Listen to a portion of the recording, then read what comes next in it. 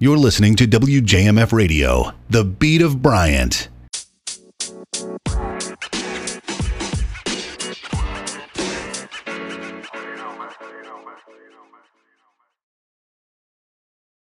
What is going on, you guys? Welcome back to Down to the Wire. I'm your host, Brian Kostiw, and tonight I've got a great episode for you.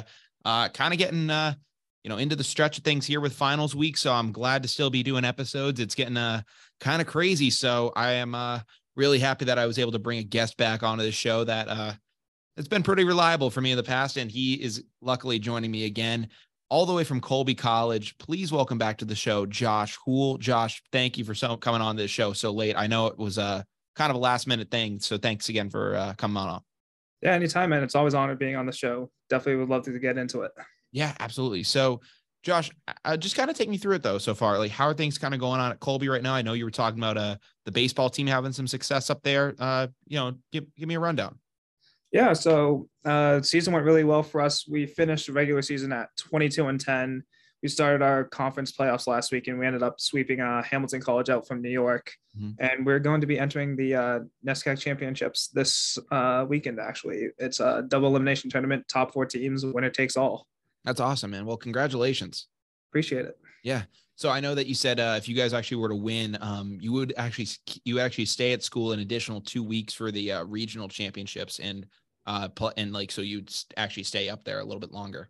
Yeah, the school would give us a little more time to move out. They just think it would be a little too hectic for us, like trying to get all that traveling in and moving out of dorms with everyone moving all over the country. No, that would be a lot. I mean, if you guys were just kind of displaced, that would have been way too much. I mean, I'm glad that they're giving you that privilege, especially after the season that you guys have had. So that's awesome to see. But what are your plans for the summer, man? I know that we linked up and we played some summer ball last year. What are the plans right now for you?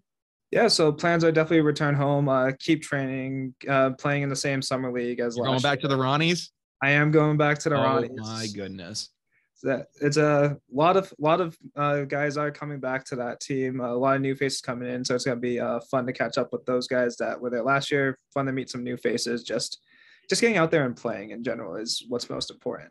Yeah, man. The Worcester Ronnies last year, that was a time. That was definitely the miracle run of the 500 regular season team to league runner-up. Oh my God.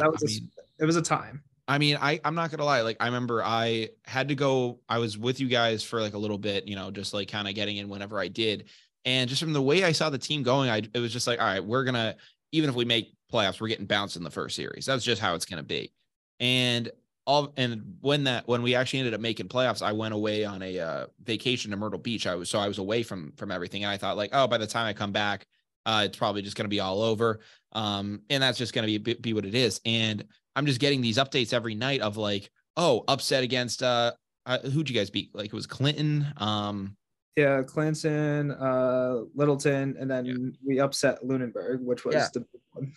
Yeah, so those are like the big teams that you guys beat. And I was like, how the hell are they pulling out these wins right now? And credit to you guys. You guys did fantastic in those games. And I see the fact that we ended up facing Shrewsbury in the final, which my brother was on Shrewsbury. So we got back for what inevitably became like the deciding game in that series. Shrewsbury did end up pulling out the victory, but it was a crazy time last year to see the Ronnies do what they did. I mean, that was absolutely a wild time. Yeah, it was definitely a fun summer. Definitely was some memories made, that's for sure. Yeah. So looking forward to see what this summer has. Yeah, Coach Nozelny got any plans for you yet? Has he been in touch with you? He's been in touch a couple of times, just giving me the updates of what to expect once I return, asking me like when I think finals will be over. But I did have to explain to him like I will let you know as soon as I'm ready to come home. Able to, yeah. It might be a bit more flexible with my schedule than last year. Awesome, man. Hey, so when does the season officially start? So our opening game as of right now tentatively is Sunday the 28th in Tingsboro. Okay. That's awesome. So it's going to start off with the longest drive of the year. Never going to have to go back there. That's not that way. It's on the long weekend anyways. Oh yeah. Then you're fine. Honestly, just get it out of the way to start the year. And you can't complain with that. So with that being said, Josh, I want to get into the show because, right now, man, the Boston Celtics really faltering right now. I'm worried about this team. So, on last week's show, I had on my friend Chris, And we had talked about which way we thought this series was going to go. And, if the Celtics were to drop a game, which one would it be? And in my opinion, I thought that this series would 100% get tied up. I thought that the way Boston's been playing all year, they have had a lackadaisical kind of, play style whenever they are ahead in a series. You saw it in the Atlanta series, and then you saw it throughout the regular season as well, where they just played down to competition and they didn't want to go for the throat. And you couldn't figure out why, but when it came down to it, that's just the way that they played. But on the flip side of that, whenever the competition was at its absolute highest and, they felt the most threatened, they would play like they were the defending Eastern Conference champions. And it was just like a night and day thing, and you couldn't understand it. And then you get into this Philly series, which, I'll give Philly credit. They have, really legitimate players. I think that they match up very well with the Celtics. We've seen it so far in this series. And I knew that they were going to take some games off you. But what Chris and I had discussed was, all right, if there's a game out of these next two, which one would Philly take? And I originally said that they would take game 5 back in Boston, because Boston would maybe go up 3-1 and then they would feel comfortable about it. But I also said that it wouldn't surprise me if the Celtics were to have lost game 4, because they were already up ahead in the series. Philly would then come back and tie it. And then, Boston would feel threatened in game 5 and then go and take it again. But inevitably, Philly goes out and they win both of those games. And now the Celtics are facing elimination and heading into game 6. So it's an absolutely crazy turn of events to see right now. Josh, I know you kind of been following the Celtics kind of intermittently throughout the playoffs, but just your initial thoughts. Yeah. So based on what you said, it's definitely a big case of playing to the level of the competition. I remember back in the regular season, this game we beat Milwaukee Bucks by 45, around there.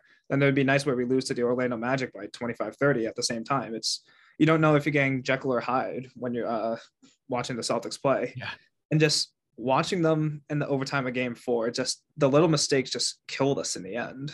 And it's like, even though we weren't playing as good as I know that they could be playing, they had a chance to win it, especially in that overtime period. But the little mistakes just came all together in the end. And then that last possessions is what really capitalized it. Yeah. Then game 5, same thing. It's like, we didn't get to have that chance to come back. And we were punched back and we were put on our heels early and we never recovered from it. Yeah. Game 4 was really annoying for me personally. Just seeing the way it went down. The main thing that you want to point a finger at is the fact that Jason Tatum opened the game 0 for 8, could not buy a bucket early on in that game. And it was just like, all right, the fact that we were only down 10 at halftime at that point was kind of like, it was an accomplishment. It almost felt like you won the game, because it was like, all right, Tatum's going to turn this thing on and then he can get going. And inevitably that did happen. He finished the game. Looking at the final stat sheet here, he finished 9 of 20 with 24 points, but you can't have that from your superstar player. This guy is your franchise guy. And the fact that he's still having these hiccup moments in the playoffs, that's okay when you're, 19, 20 years old, emerging into the league. This is all brand new for you. But in a moment like this, like, you have to go and you have to take this game. And he just hasn't had that ability in him just yet. But on the flip side of that, guys like Jaylen Brown have been able to go out and, while Brown only had 23 points in that game, he was shooting a more consistent, like 10 of 16. And it's just something that you've seen from guys like him throughout this series, where there's just a consistency issue with him. And I know people gave Tatum flack for his shooting and his play during the finals last year. I will say that he most likely had a shoulder injury. That was what was reported. So if that's the case, that probably affected the way he was shooting the ball. And, I'll cut him some slack with that. But right now, there is no injury that we know of with Jason Tatum. It's not like he re-aggravated the shoulder and now it's giving him fits again. From what we know now, this is purely healthy Jason Tatum, and he's just not coming through in the clutch. And that's the big issue that we've been seeing with Tatum all year. And I said on my show last week that Tatum might fit more in the category of a guy like Carmelo Anthony than say a LeBron James, a Kobe Bryant, or an MJ in terms of what they'll become in the way that they lead themselves. Because those latter 3 guys, down the stretch, you could really count on them. And I'm not saying that you couldn't count on Carmelo. He had plenty of clutch moments of his own right. But there seems to be a disconnect in terms of, Jason Tatum's ability to actually go after and pursue greatness. Carmelo Anthony, if he was a champion at Syracuse, did his own thing there, gold medalist in the Olympics. So I'm not saying that he never experienced winning, but an NBA championship is a completely different animal. And, from what we saw in the NBA, Carmelo was more obsessed with just getting the most points and just being the best superstar player and the kind of just the media spectacle that he became, rather than going on and winning a championship. And I think that's what we're seeing with Tatum so far, where he just doesn't have that kind of tenacity and fire to really go after a game and take it.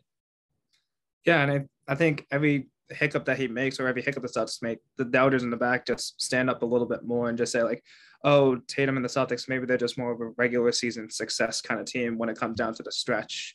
I know you said last year it was most likely playing with that shoulder injury, and like you said, there's doesn't seem to be any excuse this year, so it seems to give them more fuel to their he's not fire. Coming through.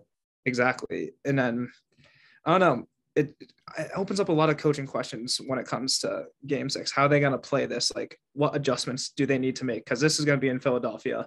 Philadelphia, historically, it's going to be a rowdy crowd. It's going to be a rowdy atmosphere. They're going to try and get the Celtics off their game. What adjustments are you going to need to make in order to force that Game 7 back in Boston? Yeah, that's been the big question as of late, as to how they're going to force it back to Boston. Another question is, how are they going to, defend James Harden differently in this series? In the previous game of Game 4, where Harden went off for 42 points and was just borderline unstoppable, there is apparently something that's coming out now, which is gaining some traction. It's the fact that Jaylen Brown had to ask Marcus Smart for permission for him to be able to guard James Harden in that next game.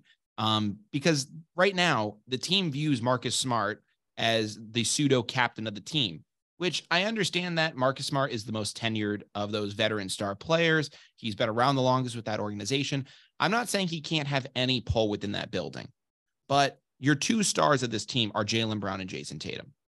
At the end of the day, that's just what it is. They are more physically and just athletically talented at the game of basketball than Marcus Smart is. Marcus Smart is still an incredible player. Last year's Defensive Player of the Year. I will give him his flowers, give him whatever he wants to have. But he's not your best player. And not all teams need to have that best player, but if Marcus Smart was just a lead, was pumping guys up and could have a more reserved role in the offense, that's one thing. But he still acts like he is the top dog, and that's the issue.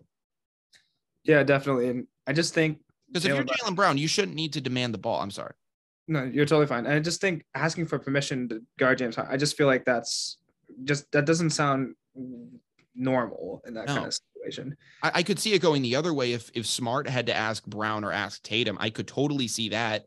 But the fact that a guy that you would assume is miles ahead in terms of locker room kind of tiers, the fact that he has to go down and ask a guy like Marcus, hey, can I do this? And we're seeing it being reflected in these, in these late game situations, because not only did Marcus Smart have the last shot in the regulation of Game 4, he also had the last shot of overtime. So I mean, the questions have to arise. It's all right, how much leverage can you really give this guy? And that does come back to Joe Mazzulla at the end of the day, because I mean, I think give Ime Udoka all the crap he wants, he would get on guys. I'm not saying that Ime personally is this great guy. Obviously, we know he had all this stuff in the background. I'm not defending him or any of that stuff, but he would get on guys when he didn't like what they were doing. He would say hey, cut it out. Right. And I don't think Joe Mazzulla does that. I think he just kind of hovers in the back and lets the team do what they want. And the guys are fine with that because they like not being told what to do, but you have to have some authority and come down and, put your foot down. Yeah, definitely. And then obviously when I say this, no disrespect to Marcus Smart at all. He's been a great player for this whole time with the Celtics. Absolutely. It's just he needs to know your role. Yeah, exactly. It's you got to know when the younger kids are going to be surpassing your role, and you just need to, as cliche it is, adopting the Belichick ideology of just do what you're assigned. Don't try to play hero ball at this point, because it's starting to affect the team negatively. You're a good spoken leader of that team, but you don't have to let the heroics of your game match the heroics of your words in the locker room. Yeah, I agree with that completely. I mean, it's gotten even to the fact that it's not even like the Celtics don't like hate this thing. Like they kind of encourage it almost. Like if you remember, there was a Sports Illustrated cover a couple of years back where, it featured Jaylen Brown, Jason Tatum, and Marcus Smart. And apparently, like the two guys, they said, we're not going to be on this cover if Smart isn't on the cover with us. And listen, again, Smart is a very pivotal piece of this team. But if you're telling me who is the guy I want taking that game-winning shot, I don't necessarily want it to be Marcus Smart all the time, because at the end of the day, he's a streaky 3-point shooter. And, I don't always trust him late down the stretch.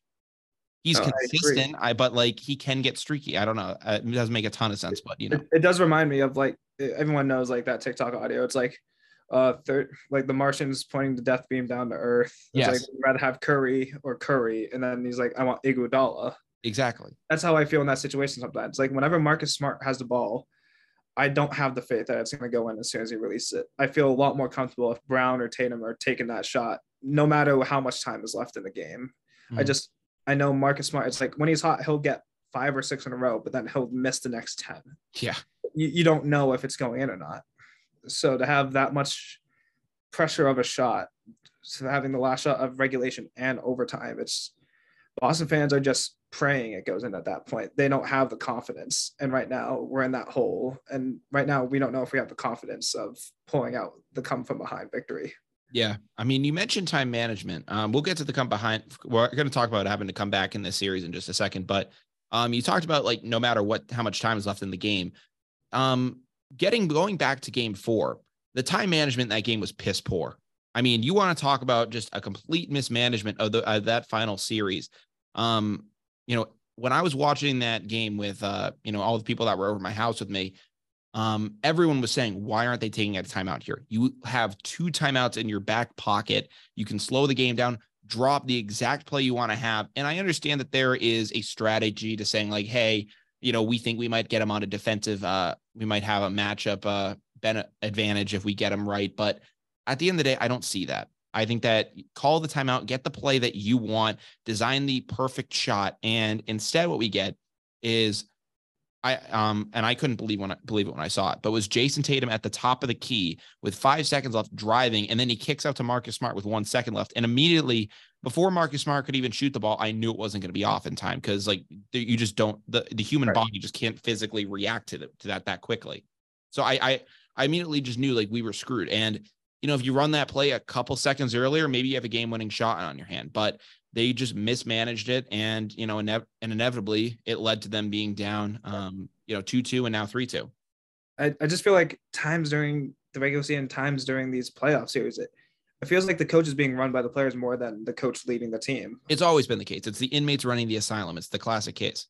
Yeah. And Boston, thankfully, it's talented enough that they can, whoever's in that coaching position, they can lead them to success. Mm-hmm. But they're going to need a guy these last 2 games against Philadelphia. If they want to move on, they need a guy that can make those plays or design a formation that's going to help them beat the Sixers in the gritty time when there's less than a minute left, down a couple possessions.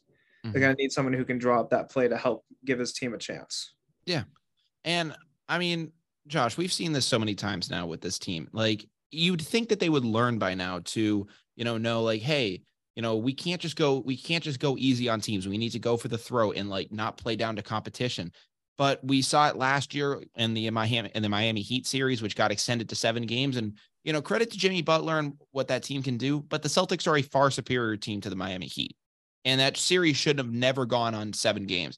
And then even with the Golden State Warriors series, I mean, the Warriors are a very highly skilled team. I'm not saying that they are inferior to the Celtics. They are not. They deserve that championship that they won because Steph Curry just went freaking insane.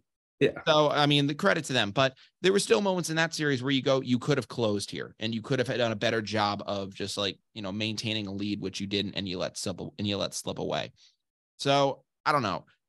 What is it going to take for this team to, get over the hump and just push past this, mess that they're in right now and just go for the throat and win and close out a series? Yeah, definitely. I don't know. A lot of people are concerned about this 3-2 hole, but you got to also remember last year against Milwaukee, we were down 3-2 going back into Milwaukee for game 6. We were able to pull out that and tie game 7, win game 7 overall. The Celtics historically, when they're pushed down to 3-2, they've realized that they're playing down, and I'm hoping this is another one of those cases. But like I said, Philly's a tough crowd to win a game in. And you got guys like Joel Embiid, James Harden. The biggest hole the Celtics put them in this series was losing that first game without Joel Embiid. Yep. James Harden that's played huge. super bad. But that was the biggest win, I think, for the Sixers out of those three. That was the biggest one. The first game of the series on the road in Boston without one of your star players. Boston's got to get physical to win these last two games. They gotta like push out, get bruised Sixers, and just they gotta do everything opposite of what they did in Game 5, essentially. Yeah. So if you can turn around completely, like, oh, props to you, but you got to do it twice. Like, Philly still has that one mulligan. If they lose Game 6, they can still win Game 7. You got your back in the corner. Like, you got to kick claws, like scratch your way out of this and like do whatever it takes to get points on the board. You can't allow to fall yourself and let Philly get into a 10-0, 12-0 run. If you do that, the series is going to be over. Yeah, I mean, I agree with you. I mean, this is something that we've been seeing with this team all year long, all seasons long now, dating back multiple seasons. So it's going to take a Milwaukee type of effort to get out of this. And, hopefully they can avoid the mistakes that they made early on in this playoff run where they let, Atlanta get a couple of games on them. They took that series to 6 games, which, became a huge problem for us because not only did it, we show that we were continuing to play down to competition, but it didn't give us the rest that we needed against the 76ers team. We could have easily either gotten rest or had maybe 2 potential games against the Sixers without Embiid. And now we just had the one, and, essentially they're back at full strength. And Embiid could still be hurt and is probably still battling through something, but you had a chance to have this team when they were down for potentially more games, and, you blew that opportunity. So this is a whole, playoff long-term issue. And, I'll have to see whether they can, come back from this. But, Josh, there's some other big news. There's some other, storylines throughout this NBA playoffs, which have been, really prevalent. And the main one right now outside of the Celtics-Sixers series is the fact that this might be the final time we see LeBron James and Steph Curry face off in the playoffs against each other.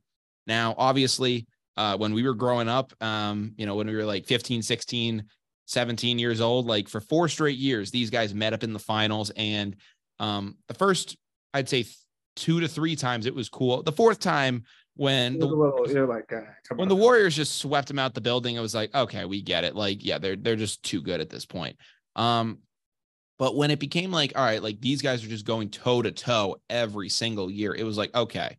And it wasn't even like the Cavaliers going there. It was just like the Warriors versus LeBron. Right. Like that's really what it became. And just to see those 2 juggernauts face off against each other, it was a really defining moment of the mid to late 2010s. Like that was a defining moment of that era in basketball. And everyone thought like, oh, we would never see this again. Then LeBron James goes to the Lakers, decides to make his second big decision, go there. And we saw the play-in series game where LeBron hit like that step back shot and whatnot. But that didn't even really feel like a playoff series. This has been a legitimate playoff series between these 2 teams. And, right now it isn't going the way a lot of people thought. As of right now, the Lakers were up 3-1. Now they're up 3-2 because the Warriors just won recently. But right now the defending champs are on a hole right now. Do you think that the Warriors could pull this out and do to the Lakers what LeBron did to them, 7 years ago at this point now? I definitely think the Warriors have a lot of fight left in them. Sure. Just you're never safe when you're playing against Steph Curry. Just doesn't matter if you're up 3-0, 3-2, 3-1. You're gonna get Steph Curry dropping 50 on you. 3-0's tough. 3-0 is tough. Only the Boston Red Sox have ever done that. So that is fair. Yeah. But I still don't feel safe with a 3-0 lead for the next at least games 4 and 5. You may be able to close it in 6 against Steph Curry when you're up 3-0, but when you're playing against Steph Curry, it's you can't triple guard him because the Warriors have such a deep lineup that any of those guys can hurt you badly in the scoring department. Yeah. Like you saw how they played well against Sacramento. It's whenever they were like punched, they would punch back twice as hard. Mm-hmm. So with the Lakers having this lead, a lot of people never really expected this. So it's going to be really interesting to see how they take this next game, because right now they got the knife to the Warriors' throats and they need to end it. If it gets extended one more game, they're going to probably run out of gas, and you're going to have another, legendary Steph Curry Game 7 kind of story. Yeah. And that's what you get from Steph in the playoffs. I mean, dropped 50 points a couple games back. Like, he's able to just like pull these games out of nowhere. And it's just like, oh my goodness. And, while we always know that Steph is going to be the star player of that team, Klay Thompson can have his night. Jordan Poole can go off. I mean, any of those guys can have their night on that team. So it's not like Curry is like selfish and won't ever share the ball if like, he's not shooting well. Like, he's also a great passer. Like, he can, play the point guard position very well. So, I mean, it's going to be a very interesting series to see how this thing goes down the stretch. But also, interesting enough, just the fact that the Lakers are as far along in the playoffs and doing as well as they're doing, because right. A lot of people had written them off, said like, all right, are they even going to make the playoffs this year? And they got in, they got through the play-in round, and now we're seeing how they're faring now, and credit enough, like they're managing to stick with the Warriors and actually outduel them so far. Yeah, and it would be a huge shakeup in the Western Conference if the Warriors get eliminated by the Lakers. Yeah. I don't think anyone expected the Lakers to do this well. Like, I'm sure maybe make it past the play-in, maybe a couple to take the round one upset. But if they beat round two, no one would probably have seen that coming. Yeah. But then how many years in a row would that be where you had it either LeBron or Steph Curry in the conference finals at the least? Yeah. Like that, I don't know if there's any breakup year between the 4 years that they were in the finals and then the COVID bubble. I think there would be like one, but I can't really imagine it though. But yeah, I mean, LeBron James is doing what he's doing right now. And then same thing with Anthony Davis and that rest of that squad. So, the big thing that helped out the Lakers was their trade deadline, going out and getting D'Angelo Russell, getting all the other pieces that they got. That really helped turn their season around, because they looked like they were about to just kind of Wile E. Coyote themselves off a cliff and fall into obscurity for the rest of the season. But they did well at that deadline, and they were able to save their season and maybe build a championship roster in the process. I mean, dare I say it, but they're competing like it. They're showing more fight than the Celtics are. So, I don't know. If you had to make a pick though right now, do you think the Warriors complete the comeback, or do you think LeBron, finishes this thing off? This is definitely a hard decision to make. You can make a strong case for either scenario in this situation, sure. But I think LeBron's going to finish it off. As my dad always used to have a saying, is like, every time LeBron makes it out of the playoffs, it's always a good day for me. And I followed that ideology, but I think this year LeBron's going to have the upper hand on Curry, and that's the reality of it. When you put yourself in a hole, as much as good as of a player that Steph Curry is, like, you need everyone on your team to be good for 2-3 games consecutively. That you can pull 1 or 2 great games, but when you're in that deep of a hole, to get that third game, you're asking a lot out of your team. I just think it's too strong of a hold that the Lakers have. But there have been teams that climbed out of the 3-1 hole, albeit in different sports. This is a different sports scenario. The Bruins had the 3-1 lead on the Panthers, and they lost that. So I mean, this isn't the first time the Warriors have faced a 3-1 lead with these franchise guys. They went down 3-1 against the OKC Thunder in the Western Conference Finals, and they were able to come back during their 73-9 year. So it's more than possible for them to come back. They have the talent and those veterans that have been in this situation before. So it's nothing they haven't faced, right. but it's a challenge nonetheless. So they're going to be in a tough position, but I'll say this right now, the Warriors style, like, I mean, can they play physical at times? Sure. Like, they'd have that ability with them, with guys like Draymond Green and whatnot down low, but their main thing is, being able to run around, get space, get open shots. And the later you get into a series like that, you start to tire out more. And if you had to ask me what play style is going to last longer, it's going to be the Lakers, because they're going to be just more physical. And I think that they can still out physical the Warriors, and they can just maintain that throughout whether it's this next game or the game 7. So I think that they will have more stamina down the stretch, even with LeBron at his age. I think that they can out physical them, and I think that they have the ability to close out this series. But if the Warriors do manage to get that separation and get that space, then I think it's 100% possible they could come back and win this series. So that's my consensus. If the Lakers can play to their game, give it to them. But it's really going to just be a matter of if the Warriors can, still play their game, or if they're going to be forced into playing LA's game. Right. It'll be fun to watch. That's for sure. That's might be something I have to tune into the next couple of days and see how that storyline plays out. Absolutely. So that's what we got in NBA news for you guys. I want to tune into some MLB news. Want to talk with Josh about some baseball. Josh, right now, the Red Sox have been, really interesting so far this season. We talked about it on my last show where they were on an absolute hot streak. And now when we look at this team, I mean, we got guys like Masataka Yoshida, tearing it up right now. And, some other guys not doing as hot. I mean, you have Tristan Casas, who has been not doing so well at the big league level. He hasn't panned out the way a lot of people thought he would, but I'll let you actually lead away with that segment. Yeah, so definitely. A lot of people with the Red Sox coming into the season didn't really have much expectations. Like a team with I had none. Yeah, a few fun players, a few teams they would consider like one of the scrappier teams to get. They would finish a little under 500, maybe around that 500 mark. Yeah. And the Red Sox seemed to be proving them right throughout the first half of April. I think they were, 5-11 at one point. And then halfway, 2/3 of the way through April, the Red Sox decided to wake up. They won 8-9 in a row. And all of a sudden they have lost the last 2 games, but to very quality opponents, the Atlanta Braves and the Phillies, which are the Phillies being the runner up to the entire league last year. And I don't know, watching this team play, it's definitely been fun. Some of the guys have been red hot. Like Masataka Yoshida, a lot of people were concerned that his power wouldn't translate to the Major League Baseball level, but he showed some promise in the World Baseball Classic when he played for Japan. But the haters were right. For the first half of April, he was batting like 148. And he was abysmal. He couldn't hit out of a wet paper bag. Like he was awful. No, he couldn't. Yeah. Oh, go ahead. No, so my bad. But they always say baseball is a game of inches. Like the one adjustment he made is that he opened his stance by 2 inches, and all of a sudden he went on a 15, 16 game hitting streak, hitting about 500 in that tear. And right now he's like top 10 in the American League in batting average. He's batting around 310, I want to say right now. He was hitting 324 like the other week. Like it was absurd how well he was doing. Yeah, like it wasn't just singles up the middle too. Like he was hitting the ball for power. He had like 5-6 home runs during that span, 2 or 3 doubles. He was a threat at the plate.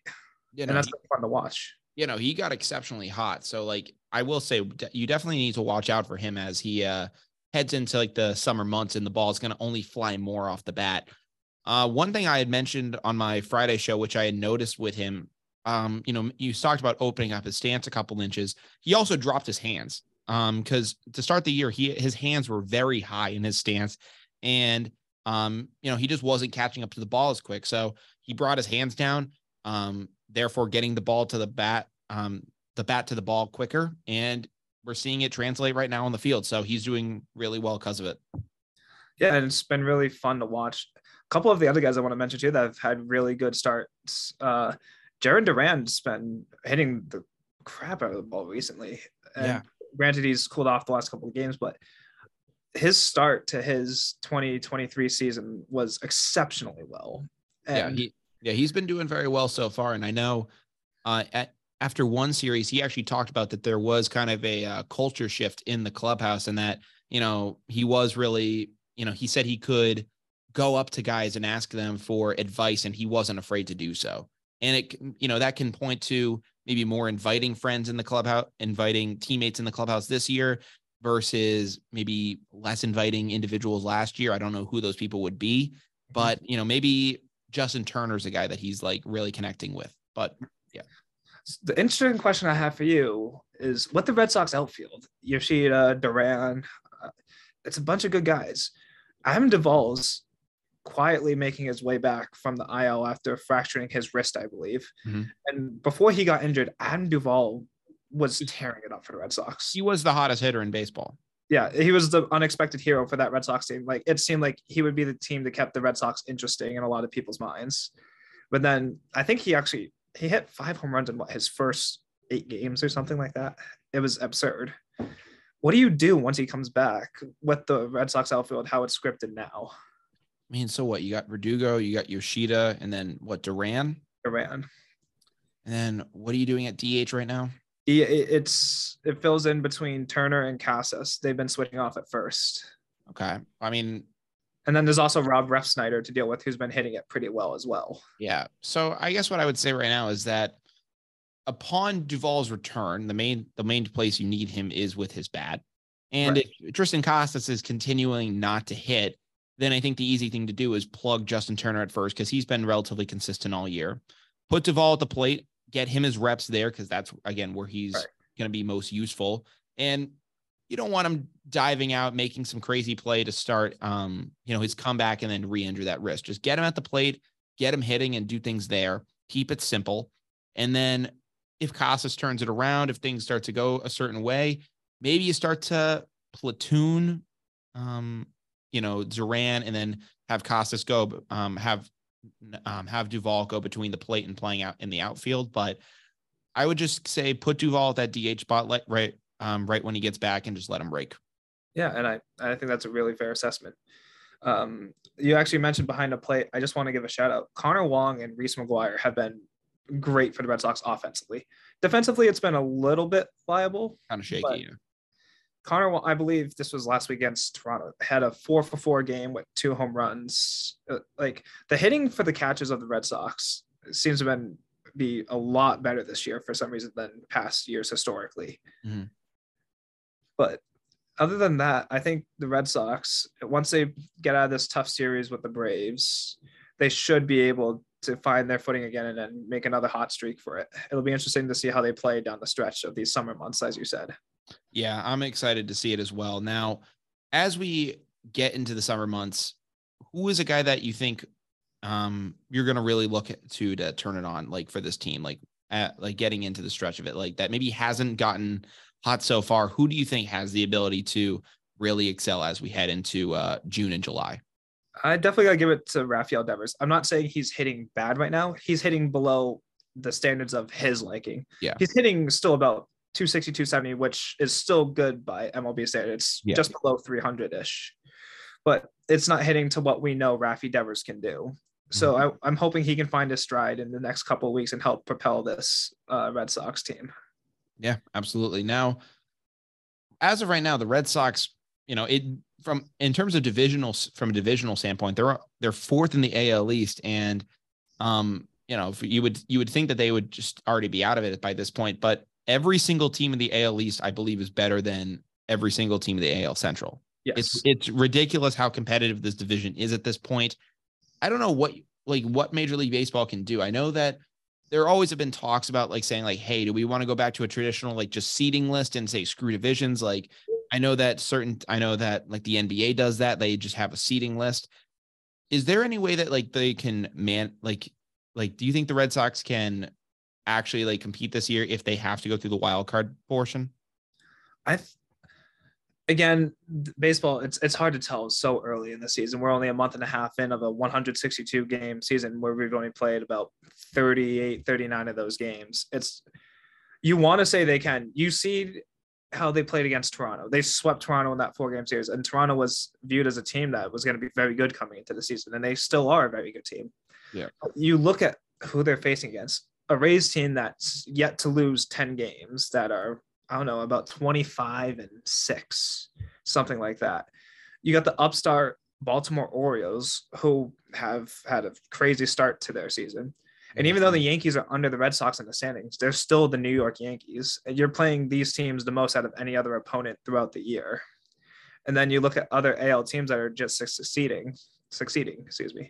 You got the Texans leading the AL West. The Angels are seeming to get the Rangers, the Texans. Texas Rangers. My apologies on that. You're good, man. It's been a long week for all of us. Yes, I'm still recovering from my draft party from a few weeks ago. But I meant finals. I didn't mean that kind of fun. But yeah, I meant it was a hard couple weeks. Oh yeah, no, it definitely has been. But hey, I'm happy to hear about your draft party. Yeah, no. Where was the invite, man? my friend was a diehard he's not even like a team fan. He's a huge like NFL fan. Like he follows PFF grades religiously. So like watching him through like of the first round was just the entertainment I needed to help ease my mind off of finals. So, but yeah, definitely Texas Rangers is a team that the Red Sox should be worrying about as well. It just the AL is so much more competitive in my division, in my opinion, than the NL this year. Yeah, that's always been a thing for me. I've always thought the AL was more competitive, and the reason I thought that was the case was the DH. And the NL's had the DH for a couple of years now, and we're seeing them utilize it with guys like Kyle Schwarber on the Phillies, but it hasn't really caught up yet. I think that the offense still really is still in the American League, and the National League is just, it's always been known as like the pitcher's league, and it hasn't evened out the way we thought it would just yet. It's going to take, I think, a couple more years for, free agents to say like, hey, I'll just be a DH for like one of these other teams now. You saw that with JD Martinez. He went to the Dodgers and is now their designated hitter. So it's going to take a little bit longer for that to kind of all work out. But yeah, it's been a crazy time, man. Yeah, definitely. It'll be fun to watch these next couple of months and see how this plays out. Yeah. So Josh, as we kind of get, close to the end of the show here, just like, as of right now, like, what do you got going on? I know we mentioned baseball, but in terms of wrapping up things, like when are you almost done? So I just took my first final today. Oh, geez. So we just started our finals week.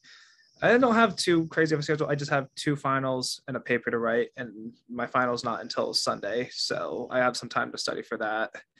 Other than studying for finals, I'm slowly just, packing up, ready to go home. Just whenever I have that 30 minutes of free time between studying or practice, I'm just slowly putting stuff in the boxes, loading up my car, ready to go.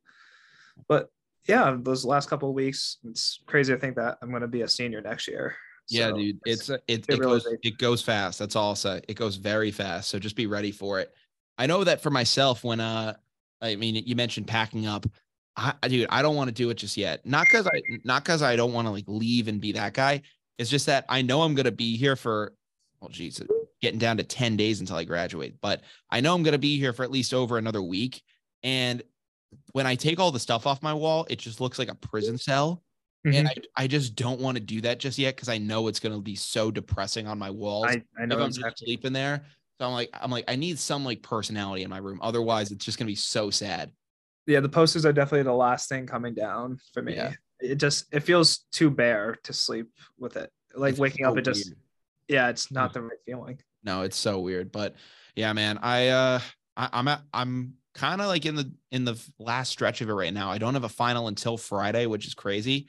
All of this finals week, I've just been kind of chilling. I went back home, dropped some stuff off there, did, just like little things like that. But yeah, it's been pretty crazy so far. I know that today I just like chilled out, went to work. Then today we actually had Ken Jennings from Jeopardy. He came and spoke at the school. So we got to go to that speaker event. That was kind of cool. So, I've come from a big Jeopardy family, so that was kind of cool. But it's been a ride here at Bryant this year. I don't know how many episodes Down to the Wire, I'm going to be able to do next year if I, come back here for grad school and I'm doing that whole thing. So I'm really excited for, what's to come, but it's definitely been a ride. So Josh, we are officially Down to the Wire right now. I want to just say thank you so much for coming on the show. It's been a blast having you. It's always a pleasure being on the show, man. Thanks for the invite. Absolutely. So today we talked with Josh about the recent struggles of the Boston Celtics, LeBron possibly facing Stephen Curry for the final time in a playoff series, as well as the Boston Red Sox and their ups and their downs, and just, talking about life. So I'm really excited for what's to come next. If you aren't following Down the Wire just yet, make sure you go follow us on streaming, YouTube, all that good stuff. And then if you want to listen live, where we usually stream on Wednesdays and Fridays from 7 to 8 in the Koffler Center on WJMF 88.7 HD2. But yeah, from Down the Wire, I'm Brian Costa. I'm Josh Houle. We hope you guys have a great rest of your day. Take care. Peace out. WJMF Radio.